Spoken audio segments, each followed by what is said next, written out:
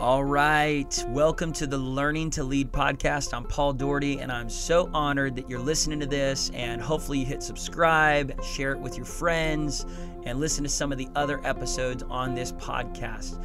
Hey, today I want to talk to you about learning to listen to the right voices. I truly believe that what makes leaders who they are is the voices that they're listening to, the voices on the outside and the voices on the inside, that we are a product of the voices we listen to.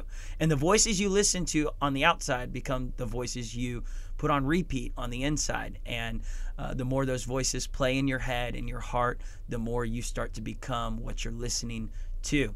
There's a story in the Bible about a guy named Rehoboam. And many of you who read the Bible or are Christians, you might know this story. It was in 1 Kings chapter 12. He was a king of Israel during this time. And so this isn't like a made-up story. This is true story. Even history shows us that there was this guy named Rehoboam. He came out of the lineage of King David, historically, who also was the greatest king in Israel and during that time. And so Rehoboam, he followed, generations later. And the thing about Rehoboam, you need to understand this, is that he started out as a good guy. He had good intentions for Israel. He wanted to be a great leader. He wanted to do some great things for Israel. But the only problem was he got mixed up on the people that he listened to, the voices that he let in. And so we see that there were some older counselors who were really wise that were trying to give Rehoboam advice, how to lead, what to do, what not to do, what the previous leaders had done, that he could learn from their mistakes, their failures, and be a great leader. But instead, after listening to that wise advice, he went to some of his buddies who had never led anything in their life and said, "What do you think I should do?" And they said, "We think you should do it this way, and we think you should, lead this way." And they kind of gave him all this not good advice. And he went with what his buddies told him instead of what those older counselors, wise counselors in his life, were trying to instruct him to do. And what happened was it ruined his reign. It ruined his reign as a king. It ruined his leadership. And he ended up really failing as a leader, all because of listening to the wrong advice. So I want to talk to you about what advice are you listening to? What voice has the most weight in your life? Whose voice is that? My dad used to say this right here: consider the source. There were times in my life where people would tell me what to do, tell me who I should date. Growing up as a pastor's kid, in our church, there were sometimes weird, interesting situations where people would be like, I've got a prophecy that you're supposed to marry my daughter. And I'm just going to be honest, when I would see their daughter, I'd be like, no, I'm not feeling that. I don't know if that's a prophetic word from God. He's going to have to speak that to my heart. And so there's people that try to control you, try to tell you what to do, who you should date, who you should marry, what job you should take, what college you should go to, where you should send your kids to school. And then everyone thinks they've got the best advice for you. My dad would always say, consider the source. Consider the source. And in that, what he was meaning was, is this a person that you respect their life? Is the person that's giving you advice, can you even respect their lifestyle? Are they living a life of integrity? Are they living a life of success? Have they proved the advice they're about to give you? Have they proved that advice in their own life? Consider the source. Is this person a Jesus follower? For me, as a Christian, I want to take advice from someone who's following Jesus. And, I'll just say it this way. There are a lot of people who follow Jesus that don't give the best advice. And there's a lot of people that don't follow Jesus that do give great advice. But ultimately, I want to check, is this advice, is it going to bring glory to God in my life? Is what they're asking me to do, is it going to bring glory to God in my life? And so you got to consider the source. You got to make sure, that the person who's giving you advice is someone you respect, their lifestyle, how have they proved the advice they're giving to you. And just like someone who's drunk needs a designated driver, how bad would it be if your designated driver was drunk too? You would not want someone driving you that's got the same issues and problems that you do. You need someone who's past that battle, who's past that current circumstance you're in. And so if you're right now in a situation that's, not good, and you're listening to advice to people that have never conquered that addiction, that habit, that problem, that circumstance, you probably need to find a different driver, someone who is not walking through that same battle you're walking through. And then I would say this too. So you need to get some people in your life, some voices in your life of people that have overcome what you're trying to overcome, have proven what you're trying to get through, and they've been successful at it. Get their advice. So when I was, going to college, and even now as a pastor, I'm always looking for older, wise counsel.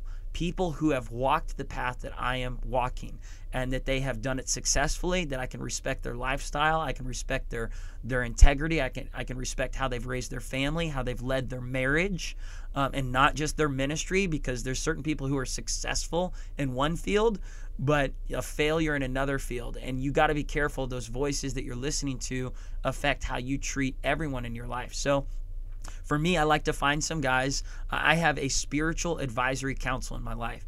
It consists of men that I highly respect. All of them are more than 30 years older than me. So they could be like a dad in my life. They are my dad's age. I could mention their names. You would know some of these names if you follow some of the Christian pastors and ministers in the world. These are men that have spoken into me, who have held me accountable, who have called me out, said, hey, you need to do a better job at how you spend time with your wife, with your kids. You need to take a sabbatical. In fact, recently I followed their advice. There was a few of them that said, Paul, we know you're young. We know you're just 30, 31 years old. You're leading a big ministry, and you might think you can run at this fast pace the rest of your life, but you need to realize as you get older, you're going to get tired, and there's going to be more and more temptations that come your way, and you need to make sure you're setting up boundaries for your life.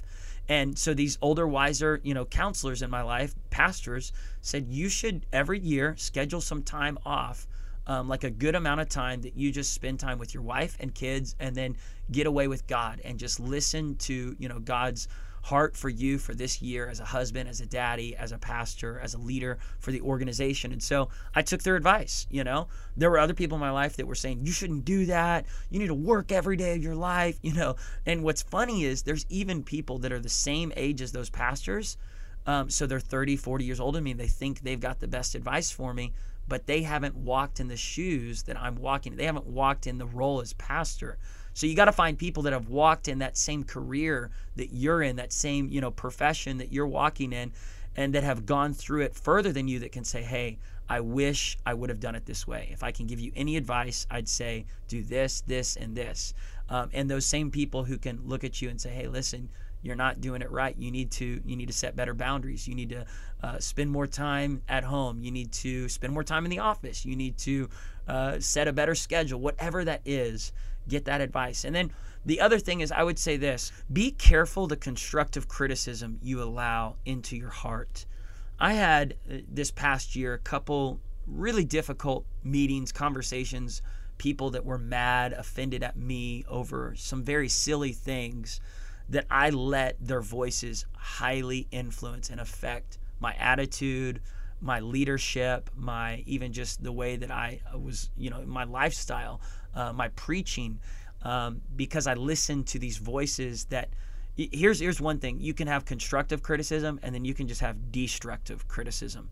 And the difference is, constructive criticism comes with encouragement. It says, I believe in you. I'm committed to seeing you grow. I want to see you mature. And so here's some areas that I think you can grow in. That's constructive criticism, right? It's got a lot of encouragement, and it's got some things in there that you need to hear, that you're maybe not doing the best in, that you need to grow in. Then destructive criticism is, I'm not committed to you at all. I don't care about you. I hate how you're doing things. I don't like this. I don't like that.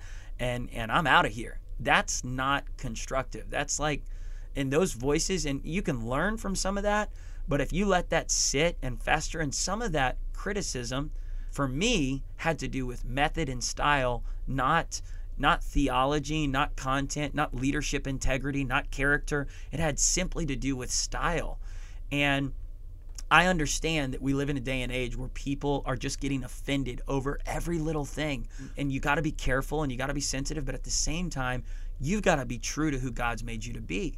So like one of these people, that was upset at me just said, I don't like, how you all the time say that our best days are right in front of us, because listen, there's a lot of bad things happening in our country, and you shouldn't be saying our best days are right in front of us. But you know what? For me, like, I truly believe that. That's a core belief. I believe that, God has greater things in front of me than what's behind me. And I'm going to preach that to our church. That family didn't like that, and they left the church over that silly indifference. And you know what? Their voice built up in my heart and almost made me question whether I should be preaching a message of faith.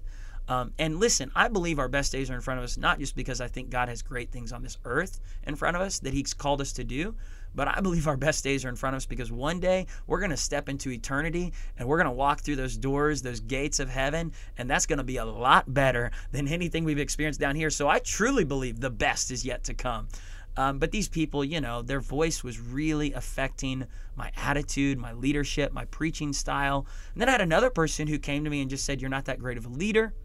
You're a great preacher, but you lead, you're too transparent," all kinds of just criticism, destructive criticism. Like there was no helpful encouragement to it. There was no like, here's why I think this, here's how I think you could grow in this, and I'm committed to seeing you get better. It was just straight up like mean things that were said. And I had to really check it and go, okay, I can grow in some of these areas, but this voice is really affecting who God's called me to be. And I may not be who you want me to be. Some people want you to be, their version of like what they think a pastor is supposed to be. You need to be just like Rick Warren. You need to be like Craig Rochelle. You need to be like Joel Osteen. You need to be like Judah Smith. You need to be like Stephen Furtick. You need to be like Ed Young. You need to be like, your dad. In order to be successful, you have to copy his style. You have to dress how he dresses. You have to talk how they talk. You have to do things exactly like that. And guys, when those voices are just building in your head and your heart, it turns you away from being who God's made you to be. And I'm telling you this, who God's made you to be is so much better. Like I'm going to be a second-rate Joel Osteen if I try to be like him, but I can be a first-rate me. I'm the best me I can be when I'm truly being me. But I'm not going to be that good trying to copy someone else. And I always go back to this, phrase I heard growing up. You were born an original, so don't die as a copy. And the voices in your head can cause you to feel like you got to copy other people or do certain things or meet, certain people's expectations. And I'm not talking about voices that are challenging you to grow in character, to grow in your Bible reading, to grow in becoming who God's called you to be. I'm talking about voices who are trying to shape your style, shape your method, shape you to be the kind of leader they look at other people being. And so you got to guard your heart and really guard the voices in your life, in your head, and listen to voices that are going to speak constructive criticism, that are going to speak life to you, that are going to foster love, that are going to pray for you, voices that are going to say, hey, you can keep growing here. I believe in you. There's areas that I see, you are growing in, but I want to see stronger maturity happening in there. Listen to those kind of voices. And the other voices, tune out. I find this, and I'll end with this. Sometimes we're creating a voice in our head that no one's even saying. We're just building it up in our head. It's the chatterbox, like Furtick calls it. And we're drawing thought bubbles above people's heads. We think they're thinking these thoughts towards us. And they've never said it. We just think they are. And so we go with that in our head. And that voice drives us to, not be ourselves, or to lead with insecurities and fear and anger. And instead of preaching to people, we're preaching at people. And instead of leading with love, we're leading with, guilt or shame or feeling unqualified, feeling like we're not enough in people's eyes or minds. We got to stop drawing thought bubbles above people's heads. We got to stop letting that chatterbox in our heart lead the narrative on how we're called to lead. We've got to listen to that voice of the Father, the voice of God. And what he said over his son, Jesus, he's saying over us, this is my son whom I love and whom I am well pleased. If you can hear that every day, that God's saying, you are my child and I love you. I love you just the way you are. I love you, not when you're pretending to be someone else. I love you, the quirkiness about you. I love you. God's saying, I love you. And he's saying, I am pleased with how you're leading. Keep growing, keep maturing, keep leaning in, keep seeking advice and counsel from the right voices, and listen to the voice of Father God, who's just saying, I love you, I'm for you, I'm with you, I'm going to help you become who he's called you to be. And listen to the voice of God saying, there is no cap to your capacity. There is no ceiling to the potential inside of you. Don't let anyone tell you what you cannot do or who you cannot be.